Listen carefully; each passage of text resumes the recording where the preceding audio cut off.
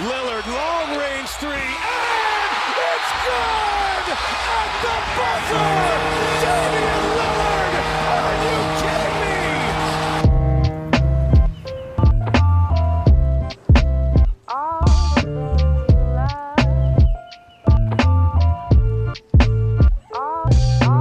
Monte dans le bateau, il est gigantesque, il est si beau, beau comme une fresque de Lascaux, mais sa création. Hello, Blazers fans. You are listening to Rose City Colored Glasses, a Portland Trail Blazers podcast. I am Will, and with me, as always, is my good friend Seth. How are you doing tonight, Seth? Hello, I'm doing well. How are you doing well? I'm doing all right. Went for a nice little run. Feeling good. Feeling the motion. You know, getting the running back in. I'm proud of you. I'm toasting you with my whiskey right now. I did not get any exercise in today because I actually did a job today, which is very weird since the pandemic started. And I forgot that working makes you tired. It really does. Surprising, isn't it? It's shocking. You volunteered earlier this week. I don't know if you want to talk about this on the pod. I mean, I can. I just volunteered at the food bank for a few hours, and gotta awesome. Say it feels good to, because I mean, to behind the curtain here, listener. I haven't had like a real job.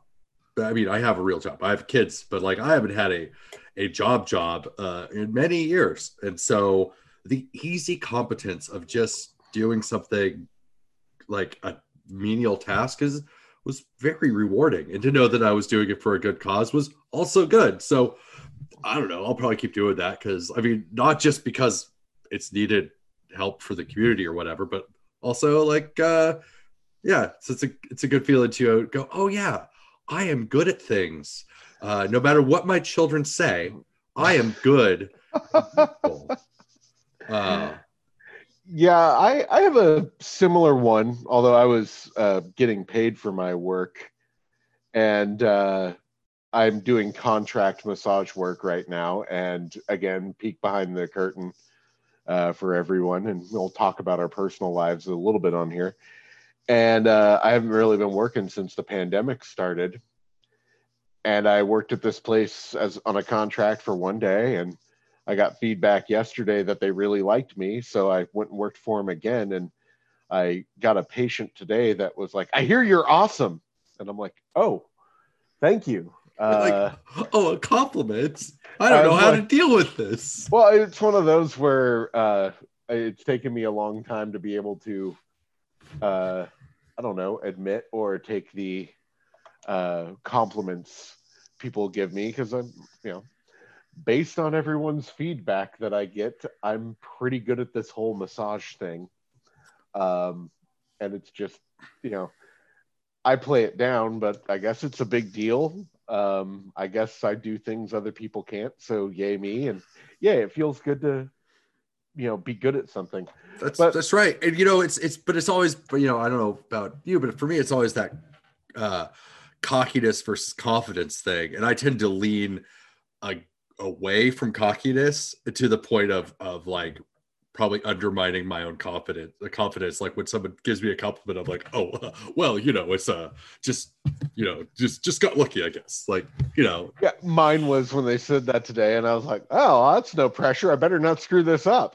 And as opposed to going, well, that's very, how do I kick my own ass? Since you said something nice about me, I can't just take it. I can't just leave it like that. Well, and my own personality of, always having to kind of be like a ha, ha, ha, let me throw a joke in there.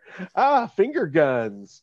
Yeah. I suppose one of the things like, oh, that's very nice. I'm so glad that, you heard good things about me or something. I don't know. I don't know how to be gracious. I only know how to be self-deprecating or a dick. There's no middle ground. Yeah, I mean, again, we need to be more like Dame and just sink it from the logo and just nod and walk away. Just wave goodbye. Bye-bye. That there, ladies and gentlemen, is why will become a professional podcaster one day. That was a pro transition there to our first topic. It's like, oh yeah, we're getting off the rails and trying to steer this thing back on. We could have just stopped and started somewhere else, but yeah. Again, speaking of hitting stuff from the logo, I guess Dame and Steph seem to be like practicing hitting shots from further and further away. I saw the video of Dame just draining them from half court. He's been shooting them from the logo, but this is from the logo at your like high school now, where the logo is just the center court. Yeah, it's pretty impressive.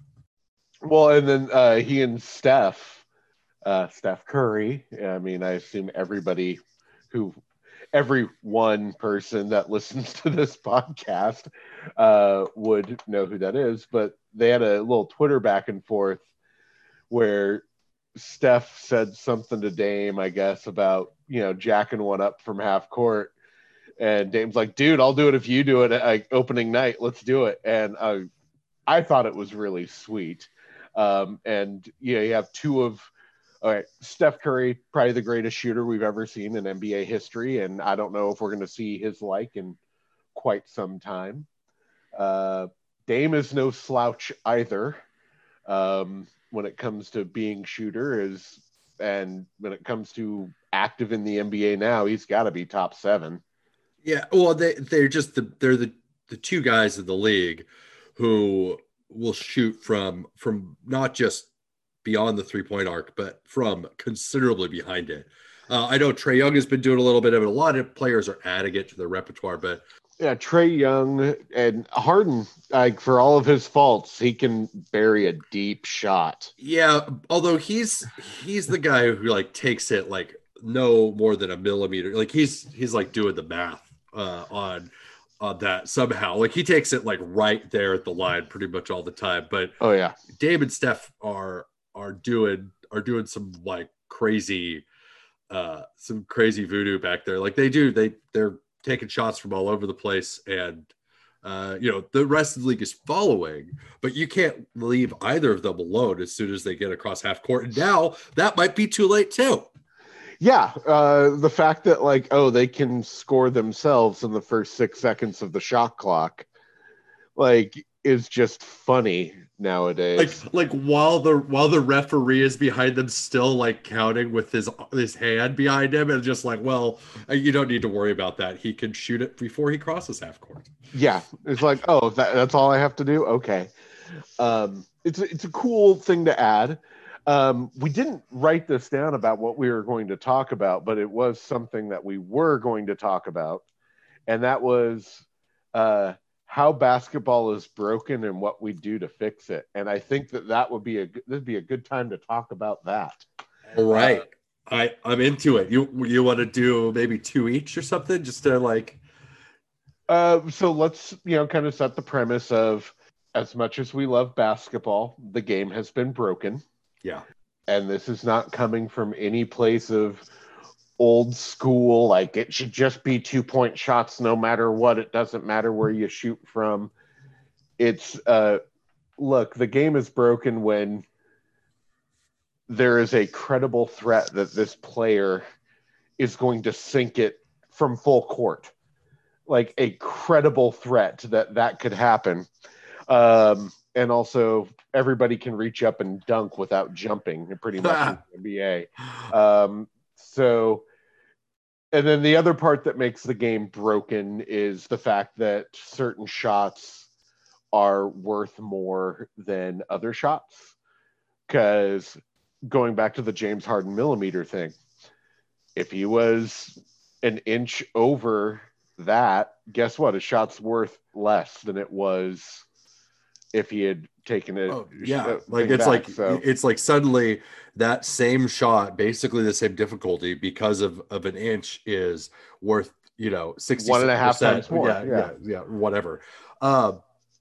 However you want to use that metric. However, I don't know if you remember it, but if we're gonna show my age a little bit, back in the like early 90s when Shaq was a pup, I mean, he's older than I am, but 92, 93, somewhere, when he was just destroying, just killing backboards all over. When we were 10 and 11, that was such. I mean, look, it was a beautiful time. Penny Hardaway was healthy. Oh, it was a glorious that was some fun basketball. But there was this ad, and I haven't been able to find it, but it was like, Dad, tell us about the days before Shaq, before the moving backboards that were like 15 feet off the ground, and like it was like super industrial looking. I feel like that was a joke then, but it's kind of true. Like, there's no, I mean, John Stockton was a great player, but like, there's no John Stocktons running around. Like, I don't know if Muggsy Bogues would be a viable NBA player in today's climate. He's not really big enough. Like, I think about those things, and the athleticism, the scouting, the coaching, the training, all that stuff so off the charts. And we're still playing on the same court that like a bunch of like guys who play lacrosse now played on in like the 50s and 60s. And it seems like maybe it's time to update it. So, that's sort of where we're coming from here. So I'll let you run point here, Seth. What's your first thing to fix the game of basketball? To fix the game of basketball, so I am going to harken back. We have a group chat with some other friends, and we did this from a broader theme of rules we would add to sports. And I'm going to stick with my number 2 pick from that draft. And it doesn't address the mechanical issues of basketball, but it definitely addresses some of my big problems with basketball. And that would be tiered leagues and promotion and relegation. All right. So for our non-European football fans out there, most of the soccer leagues in Europe and probably throughout the world, if I'm being honest, have their top league. So in England, they have the Premier League. That's their top league. And the league down below that is the Champions League. And then there are like 2 other leagues below that, I think. And in the EPL and Champions League, the top 3 teams in the Champions League at the end of a season replace the bottom 3 teams in the Premier League that season. And so you have the ability, in theory, if you got a team started in a, basement cellar league, you could play your way up to the highest level. Has that ever happened? Not in modern history, to my knowledge. But what that would do for basketball is that would take power away from the NCAA. As I smack my table, and it's like no NCAA power. Look, I'm all for college sports as long as it's not at the expense of kids.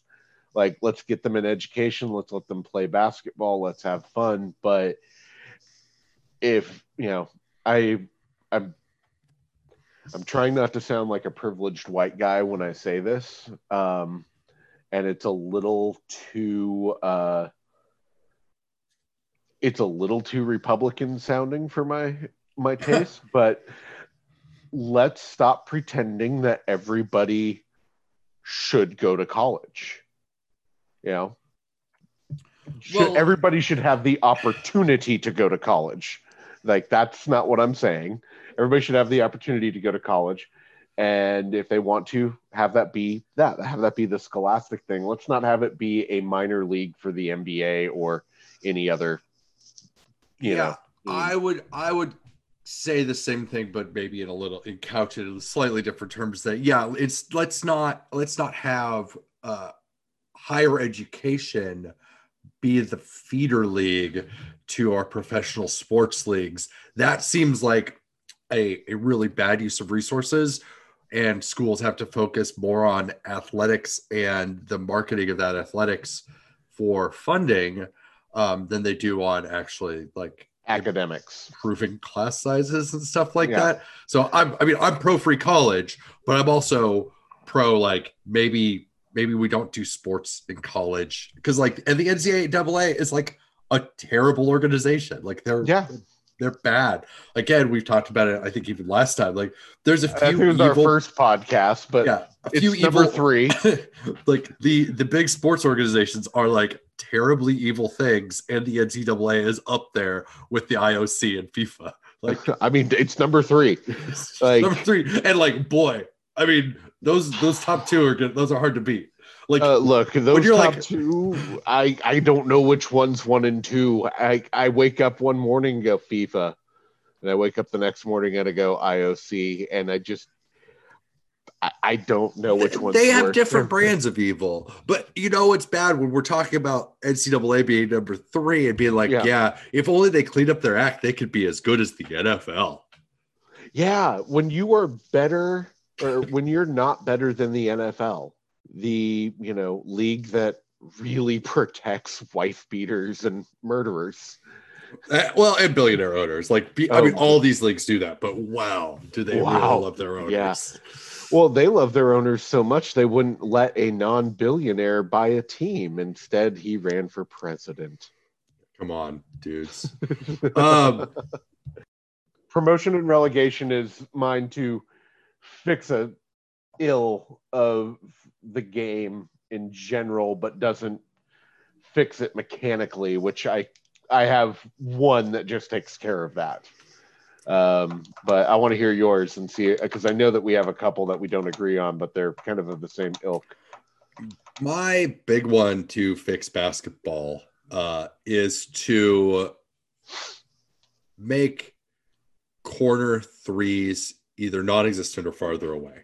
I have a couple ways I would do this. I think I talked about them in that same thing we were talking about. We talked with our friends how we fix sports, but I'm okay if we keep the court the same size and just have it the corner. There's no 3 in the corner. Like the arc comes up 10 feet. It just comes to the out of bounds line, and if you shoot it from that corner, it's just going to be a 2. Yeah, or whatever. I think there's ways, or I'm also okay with widening the court by 10 feet and then pushing back the same arc, because I love guys who can make the corner 3. You got to have them on your team, but it's again maybe not the best for the sport to like that. Those are cheap points, and because the difference is so big between 2 and 3 points over the course of a game statistically, I just think that it's a little too easy to be taking that that short shot being worth 3 points is just a little bit too much, and I would just do that. And if you widen the court, that creates some more interesting things that would spread out stuff or not, and make it harder to make them. That's my number one. Okay. That kind of takes away my other one, because I was just going to say make the court bigger. Totally possible. Well, no, but it's kind of in the same vein, so I can come up with another one. Let's see. I did make the joke of having basketball players not play in sneakers and having to play barefoot. But that was more of a joke than anything else. That's just, I think locker rooms are bad enough, but can you imagine athlete's foot would be it would be some incredible stuff. Plantar warts, just every NBA player's foot, just all of them. I would, I'll just raise the hoop. I'll just make the hoop a foot or 2 taller. Foot or 2. Yeah, I think we were it's just go metric, baby. Yeah, make it 3. Make it 3 meters tall. Yeah, because wait, no, that ends up being 9 something, because that's 39 inches and change. Yeah, 39 inches and change. 3.5 meters is 11.4 feet. 11.5 feet almost. Sure. Let's go 3.5 meters. 3.5 meters or 11 feet, 12 feet. We're just, make it a little bit taller. Just a little bit taller. Because I love dunks, but again, it's but everybody can dunk except for Steph. And that was funny that he can't dunk. Well, he can dunk, but when he misses, it's really funny. Yeah. I also don't want him, let's say this is, I just don't like other people getting hurt. I don't want him jumping on those ankles too much and coming down from that height. Amen. Look, I feel bad for anybody that gets hurt that way. But okay, so I just make the hoop higher. What's yours? Your final one? I want to change the timeout system a little bit. Like I like the pace of timeouts, but I think they kind of did some good stuff to like, so if you don't use them, you only have 2 in the last couple minutes or whatever that rule is. But I feel like either there needs to be more like planned stoppage, like TV timeouts or whatever. And just sometimes you get too many timeouts in too quick of time. And like, it's difficult as a viewer to watch. And I don't know. I want to watch basketball rather than, it's like sometimes it feels too football-y for me, to be honest. I think that's fair. I don't think basketball can go the way of soccer and just have 24 minutes of uninterrupted play. Just hockey subs. That would be so cool. I almost want to change my answer, but I'm not going to. having just guys like ripping off their tearaways and like rolling over, like jumping over a wall that we've somehow installed on the sidelines. Oh yeah. No, that'd be great. And that goes to my bonus pick. I have a bonus pick, and that is that penalty boxes are a thing, and you can start hitting a guy again without fear of getting a fine. All right, but if penalty boxes are a thing, and you commit like a flagrant 2 or something, do you play a man down? I either play a man down or you play a man down, but it's really more of like there being an antidote for fake tough guys in the NBA. That's really what it's for. Like nobody's gonna run their mouth if they're gonna get smacked. If they do it too much. All right, so I've got a T-shirt idea for the podcast, and it'll be in pink, but it'll say "No fake tough guys." I love it. Oh, that's good. That's good. So there we go. We fixed basketball. Speaking of basketball, there was a real Blazer game tonight that I watched part of. That real should have been in quotations. Oh, it is in quotations. Okay, good. Real. They played basketball at Moda, and this Blazers against the Kings. Got to see some of the guys. For me, it was the first time seeing them in Blazer uniform. The Blazers won. It doesn't matter. It's preseason. This is the first time these guys have put on jerseys together and played against a hard scrabble group of dudes. And Sacramento's not going to be pretty this year, I don't think. No. I mean, there's Buddy Hield and De'Aaron Fox are both like super fun players. I love watching them, but they're not just not great. I just don't. And they picked up Whiteside, right? Yeah, they did. They signed him to a 1-year veterans minimum. Hey, you know what? He already got paid. Oh yeah, and he is. That's actually not a bad price to pay for a dude who just sits in the middle and gets rebounds and gets plenty of put. But he pads a stat sheet. Doesn't help you win games that well. You don't want him in the last 5 minutes of a game, but they've got other options for that. And, he's going to score them points and he's going to suck up tons of minutes.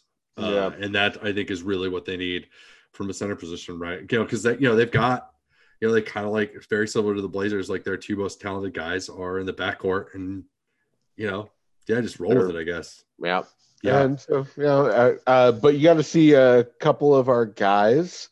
You were I didn't get to watch this because I don't have NBA all access, and I'm in Portland, so it would black out the game anyways. Yeah, you kind of need to have cable, and like even in Seattle, I'm watching it on NBC Sports Northwest, which I'm sure for regular Seattle sports fans is like a real drag to like have this network, but I love it because it just means my basic cable comes with Blazers, but so I got to see Derrick Jones Jr. for the first time in a Blazers uniform, Covington for the first time in a Blazers uniform, and Giles for the first time in a Blazers uniform. Oh, also Ellaby as well.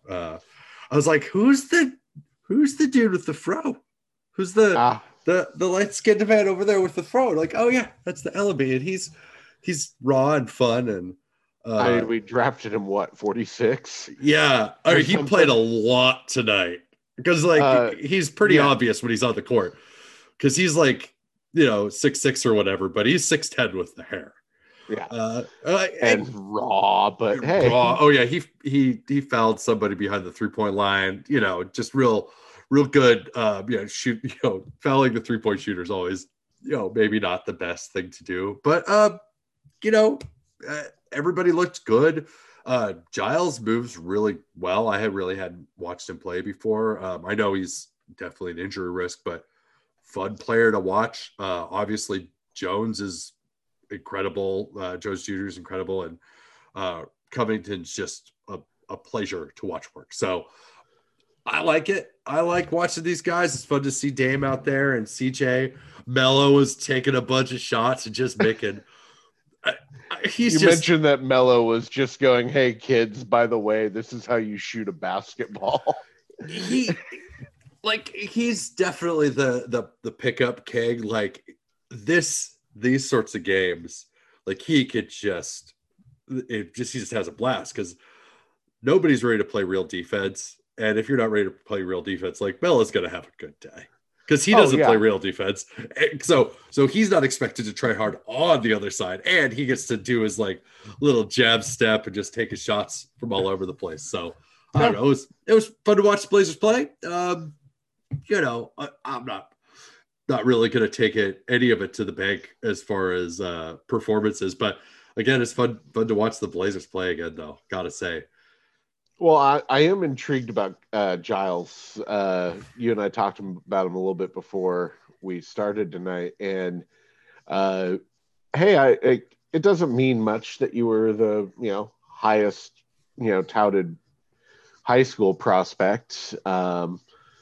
But, it says something that you were, fairly popular that way, and you had a pretty high draft pick. You were picked pretty high in the draft by the Kings, and then despite being injured in college, yeah, and your knees kind of suck. But hey, we've dealt with this before in worse situations. So if the kid gets to play 18, 20 minutes a night and he contributes and it doesn't cause issue to his knees, hey, I'm excited for it. That's great. And wow, yeah, I mean, if he looks good in those 20 minutes, like if he gets to the point where he's playing 20 minutes, things are either going really well for him and the Blazers, or really badly for the Blazers. Bad for the Blazers. So.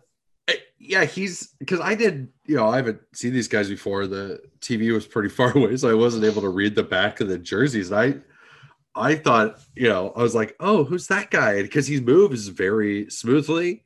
And again, we have Nurk. I've watched Whiteside. I've watched a Plumlee. I've watched Robert Greg. Lopez. I watched Rolo. I watched Greg Oden.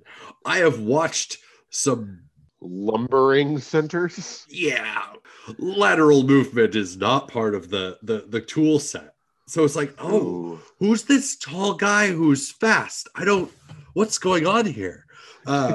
So and seeing that, and also with Covington and Derrick Jones Jr. too, it's like, oh, we have big guys that are fast. What's that like?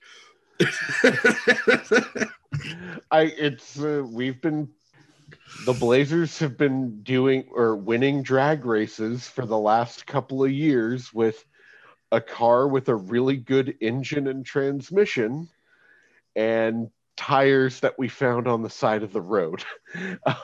Yeah, they're the Blazers, not to use a fantasy sports analogy, but they kind of remind me of the guys that like fill the utility spot with they're filling it with guards and centers and just like avoiding any small forwards at all. They're just putting whoever there that has the eligibility. Really oh, do we have to draft a small forward? Oh, there's nobody around this. It'd be reaching. All right, we'll just punt it. And we'll just get more guards and centers until we're in good shape. So until the end of time. Yeah. But it was nice to watch the Blazers play. Also, now that teams are playing games, that means it's media times, and that means the circus is here. And if there's a circus, there's a Kyrie Irving. Oh God, Kyrie Irving, and he didn't want to talk in the post game, and he says, "I do not talk to pawns. My attention is worth more." Let's see. He said, "I'm here for peace, love, and greatness. So stop distracting me and my team and appreciate the art." And he capitalized the A. We move different over here. I mean, don't get me wrong. Kyrie gives a lot of money to charity. Like, he really does. He does some good stuff. And he did say, "I hope we use the fine money for marginalized communities in need." Which, by the way, they do. All fine money the NBA levies against teams and players goes to charity organizations picked by the NBA Players Association. And Kyrie's in the leadership of that, if I'm not mistaken, right? So he's like, "I hope we utilize the fine money for that." It's like, oh, like you vote on where it goes. Yeah. Like, so I think he is the treasurer of the. I mean, there's a very likely. I no, don't maybe know. he's not. He's like vice president, because Tolliver was the treasurer forever, which is just. Oh yeah, that's totally what you would give Anthony Tolliver the job to do. Yeah. But so it's some of it's Kyrie being Kyrie, just I don't know, and the collective NBA commentariat or whatever, like they got their collective underwear in a bunch over this. And look, it's irritating. Yes, Kyrie's silly and he does get paid to do this, but like the self-importance that you get out of the media class is sometimes pretty on the nose. It's like, you guys are just making Kyrie sound right. He is not right, and you're making him sound right. Stop it. Yeah. I wasn't paying too much attention to the media backlash. Like, I'm just not going to listen to guys who, like you said, make Kyrie sound like he was right.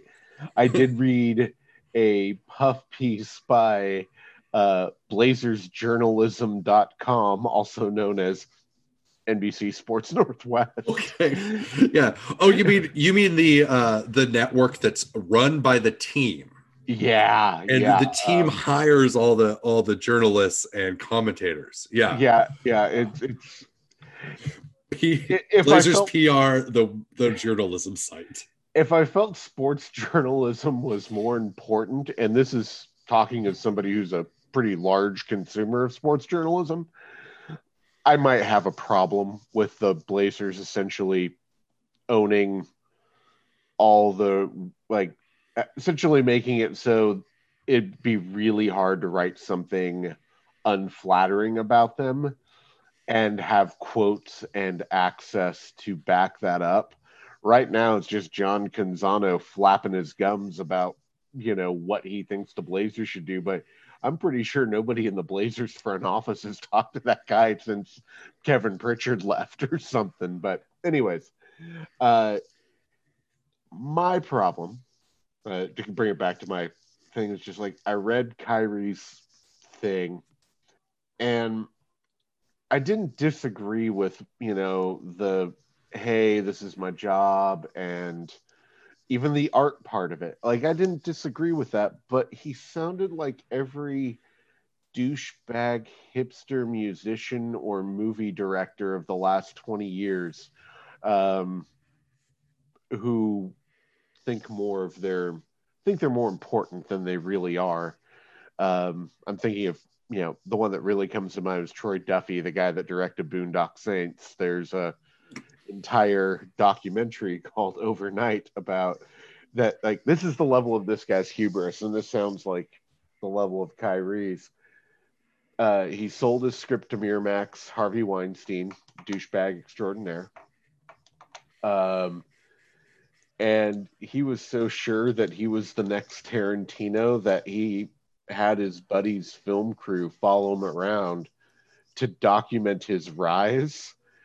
And Troy Duffy got a little too big for his britches, and Harvey Weinstein essentially ended him to the point where he barely got the movie made and then sold the rights to it and didn't see any of the money that it garnered after it became a cult following movie.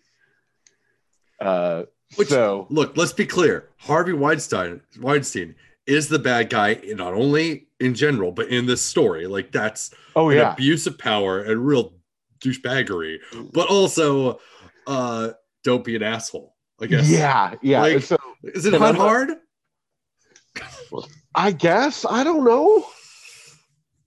I don't necessarily think it's hard to, be decent. I don't think it's hard to be good at something and not be a dick about it. And yeah, look, Kyrie, you are paid to talk to the media, man. And I'm sorry that you feel that they don't portray you in a good light, but hey, maybe you shouldn't think the earth is flat. So yeah, I don't have a ton of sympathy for Kyrie. I really don't. I've never thought he was that great. There was a point where I put him above Dame as a point guard, probably in Dame's third or fourth season. Dame's higher now. And I'm not saying Kyrie's a bad point guard, but he's not the elite. So yeah. So the best take I've heard on all this stuff, is that he is going to absorb all of the possible negative attention that Kevin Durant might receive, and that's his job. That he's the fall guy for all the the weird stuff that could potentially hit Durant. Now, look, that's a big brain take, and I don't know if it's right, but it's hilarious to think that Kyrie's just gonna put himself out there and just fall on his sword for his buddy KD, so that KD can just operate and be good at basketball, which he really is. He's one of the best people at basketball, and I hope he's awesome this year. Yeah, no question. It takes like that, they don't enrage me or anything, but I feel like those are the same kind of people that thought the Trump campaign was playing three-dimensional political chess. Where it's just they're galaxy braining this entire thing. They got this. If the third dimension is just whatever, racism or people who like authoritarians, but they're not playing 7-dimensional chess. That's for sure. Yeah, and I don't think that maybe I lack imagination in the whole thing of dude, it's not that hard to be decent to people. In fact, it's easier to be decent to people than it is to be a dick. I don't you have to work at being an asshole sometimes. At least I do. Well, if I'm allowed a moment of humble brag, is that still a thing? I don't know. Yeah, Kyrie's thing, texted you about it and was like, you want to talk about this? And it's just I'm done. Kyrie, you're just, you tick all the boxes of personality traits that I don't particularly enjoy in my entertainers and artists. There's gotta be the famous Spider-Man pointing at Spider-Man meme of Kyrie Irving and a dude at a Brooklyn coffee shop mansplaining to somebody something. There's, because like you were saying, he's got that hipster petulant entitled thing, and I have trouble calling black people entitled because usually it's not the case, but he's got that thing about him where he kind of just whatever, he's I don't really care at the end of the day. He's gonna play basketball, and this circus is just part of it's not, I don't think it's an intentional branding exercise, but it adds to Kyrie Irving, the brand, and that brand is now flat earth guy who's not good with the media. And I don't know why you'd want that to be your brand, but yeah. But no, I get it. That's why I think it's that's the only thing that makes me think that it's sincere, is he really does seem like he's he believes some of his own hype, and I think that's kind of always been his problem. Well, and I mean, I don't know. It's one of those. He and LeBron didn't get along, and I'm not saying that LeBron's easy to get along with or anything like that, but he wouldn't cede to LeBron, and I don't know how I feel about that. It's like, dude, no, he's clearly the better player than you. Give him the ball, let people triple team him, and then he'll get you the ball, and you get to do your thing, and guess what? You win championships. Yeah, but at the same time, like, if we were talking about Russ, like, one of the things that makes Russell Westbrook, like, a compelling basketball player is that he is literally unable to imagine someone being better than him, even if they are. And that makes him, like, again, irritating to play against, but one of the most fun people to watch in sports, because, like, Russ is just like, he's going to shoot 25% from three and take like a ton of shots, because, like, he's like, other people do this and I'm better than that. So I that's almost where it comes back to charming for me, because it's like, you get to this level by believing you're the best that ever was. And now it backfires at some point, because at some point you're not. But I think it's, that's what makes Russell Westbrook fun. I don't know why Kyrie's not fun. Well, I think that's a good question. The only thing I'd push back on in regards to that is, yeah, as long as that person is only playing basketball, it's like that self-destructive, I'm the best there ever was. It's like, look, worst case scenario, a billionaire loses a few $1 million that year because the team didn't make it to the playoffs. Like, I'm not going to cry about that. So it's like, in the scheme of the world, it's pretty low stakes. Right. Like, nobody's going to die because Russell Westbrook took these 25 shots and thinks he's the best player in the world. Now, if you say he was a doctor who thought he was the best surgeon in the world, when really he was just a chiropractor, that would be a problem. Oh, yeah. Or, if you wanted to be president, that would be potentially a problem. If somebody was president and thought that they were the smartest guy in any room they walked into, even though they clearly weren't, that could have consequences that would be potentially negative. Yeah. So I was really, I'd mentioned politics like enough. And so I was really trying to stay away from it on that one. So thank you for doing that one. I appreciate it. Look, if we're going to, whatever. Might as well hit the nail on the head. Don't dance around it. Come on. I mean, if we can't make fun of that, if somebody's listening to this podcast is like, oh my gosh, they don't like Mr. Trump, like, they are not going to like anything else we say. Oh, no. I mean, I think we talked about socialized medicine before we even talked about not liking Trump, but that's going to go hand in hand.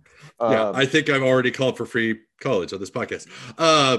This episode, yeah. Speaking of things that the libs care about, that other political persuasions or the whatever political persuasion doesn't think exists, this whole coronavirus thing, it does not go well, Enterprise. It does not. It does not. David Aldridge penned a thing about maybe the NBA, shouldn't start the season right now. You had that up, didn't you? Do you want to take? Yeah, I'll talk about it a little bit. So this came out today on The Athletic. Give credit where credit is due. And the thing that really jumped out at me, and this was a quote from a team executive, obviously unnamed source, because nobody's going to attribute their name to this quote. In March, and this is the executive talking about the NBA. In March, you took the lead in the sports world. You said, we're shutting down for everyone's safety. It was serious then. It's worse now. And the fact that there's, I got to think that since David Aldridge is, a pretty good elder statesman in the sports journalism realm, especially when it comes to basketball, that he wasn't getting that from the assistant to the head of accounting of the Dallas Mavericks. Right. I think it was probably a relatively high league executive saying that. So that's one. Let's commend that unnamed source for saying something that I never thought I would hear an executive say. But it's bad.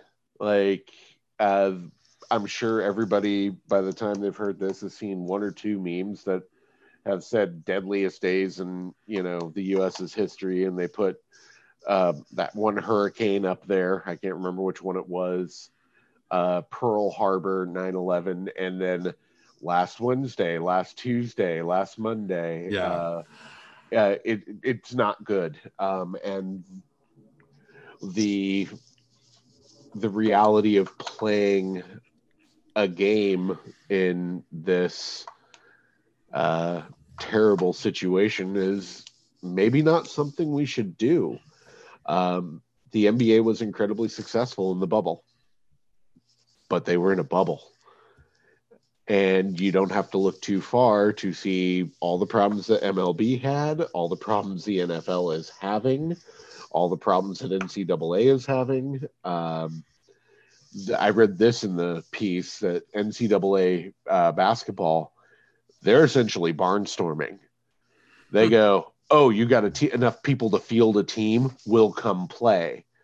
Like, this is like 1930s Negro League baseball kind of stuff. Like, they're just barnstorming through wherever, and that's crazy. And yes, the NBA, and Aldridge goes on in the piece, the NBA's got a great protocol. NBA is like, they're doing everything that you could possibly do right, and it seems like all the players are buying in, and they'll probably do this better than any of the other teams, but they're still going to have problems. And he did even mention that hey, a player for Portland tested positive with COVID, one of our players. We don't know which one, and I'm sure if you rewatch the preseason game and see who's not suited up and who may not be there, you probably could narrow it down. But it's scary. Like, maybe we wait. The vaccine just got approved. We're recording this on Friday evening. Pfizer vaccine just got approved. Granted, we don't have enough of it. Thank you, Donald Trump. And we live in America, so we can get it to the athletes pretty quick. Yeah, unfortunately, yeah.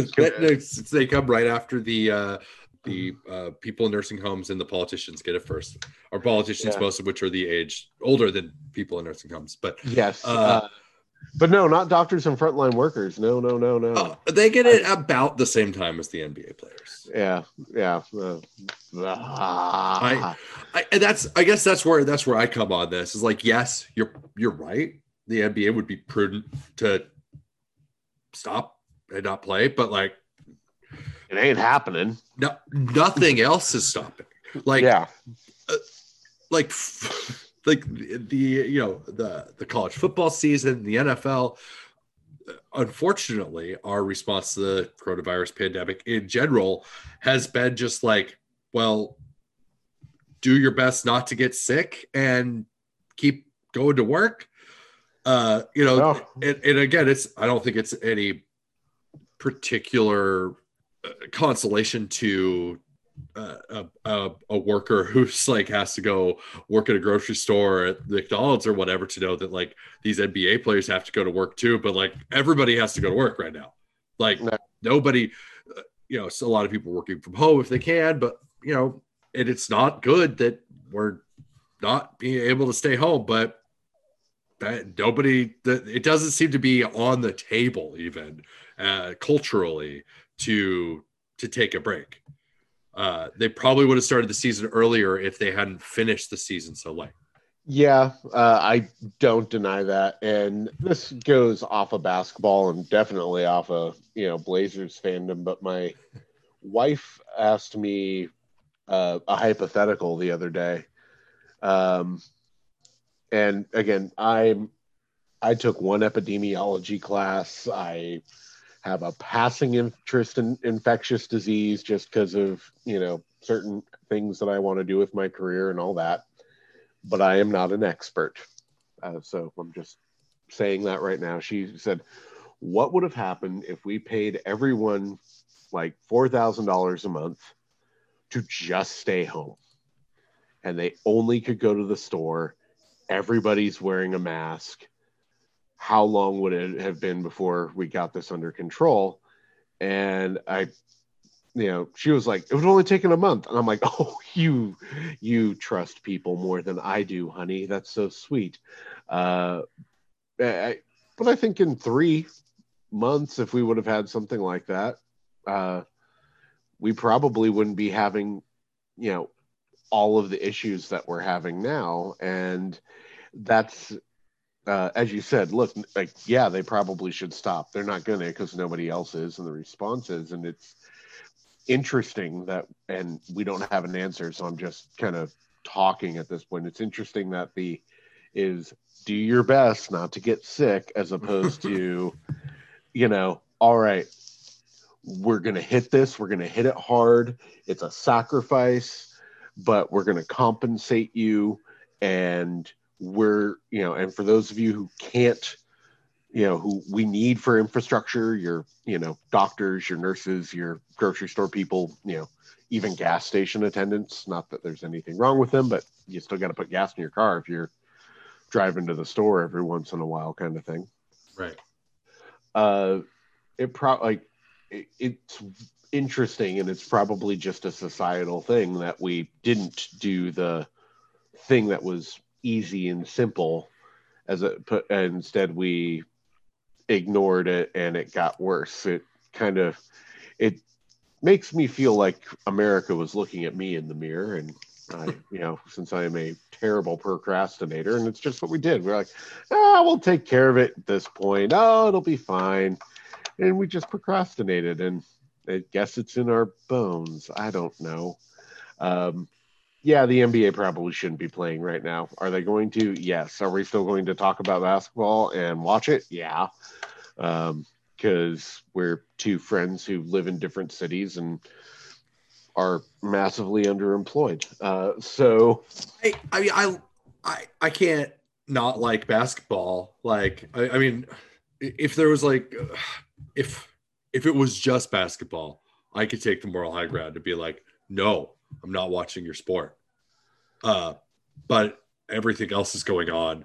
And so I'm not going to like rob myself of joy from some like completely useless, like boycott of a thing I love.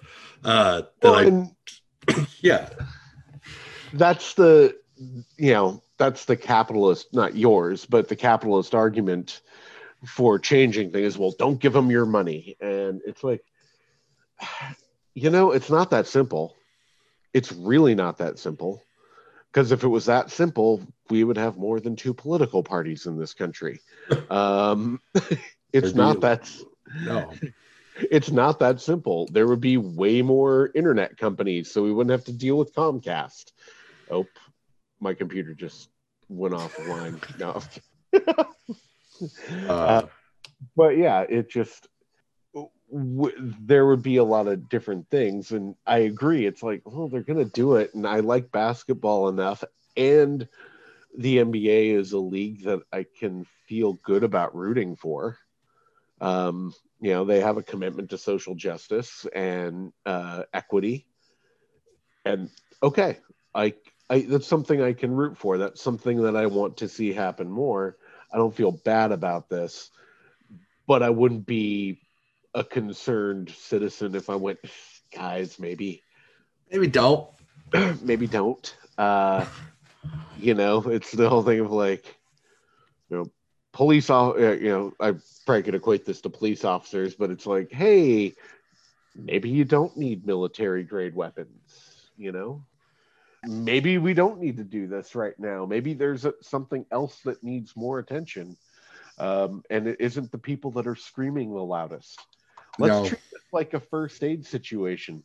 if somebody you come upon a car crash, and you hear somebody screaming in the car, as long as the car's not on fire, you don't deal with them first. You deal with the person not moving and not saying anything outside of the car first. Yep. I don't know. There we go. I just fixed the world. Everybody treat everything like first aid. If you need something no, don't do that. Hey, it's like I quote this more than I rightly should, but in Frozen 2, just what Anna says is just do the next right thing. When you don't know what to do, do the next right thing. And I'm sorry, that's like some of the best that's the best advice I can give anyone right now. Just from a Disney movie sequel. Yeah. It's that reminded me, and we can talk about whether or not this is true or not. I watched Hot Fuzz again the other day, which is just a delightful movie.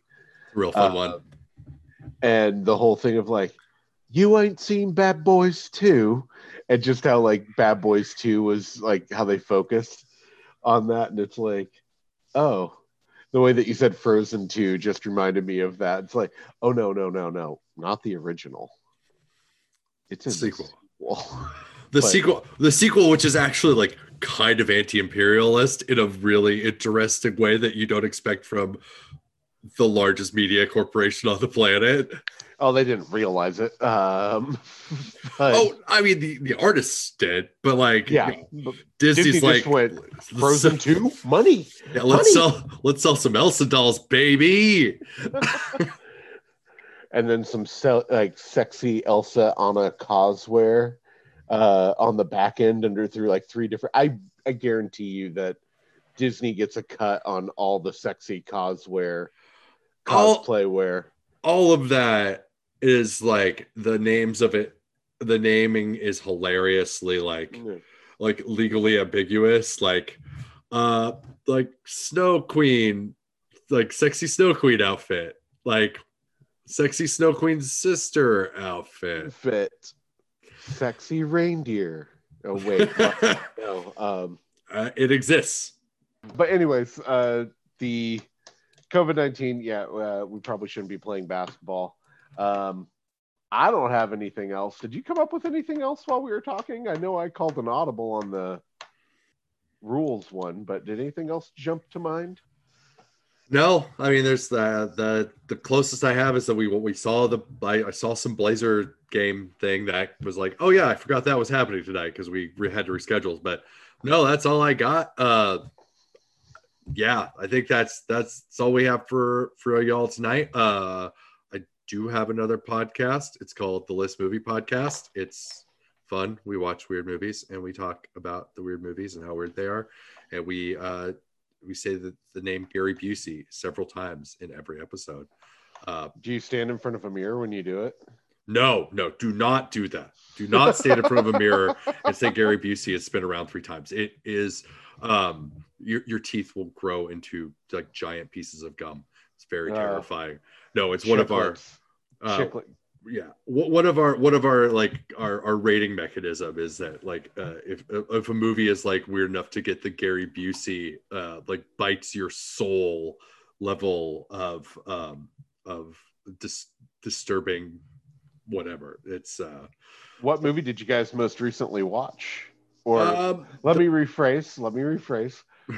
What movie did you watch that there will be a podcast about coming out this week?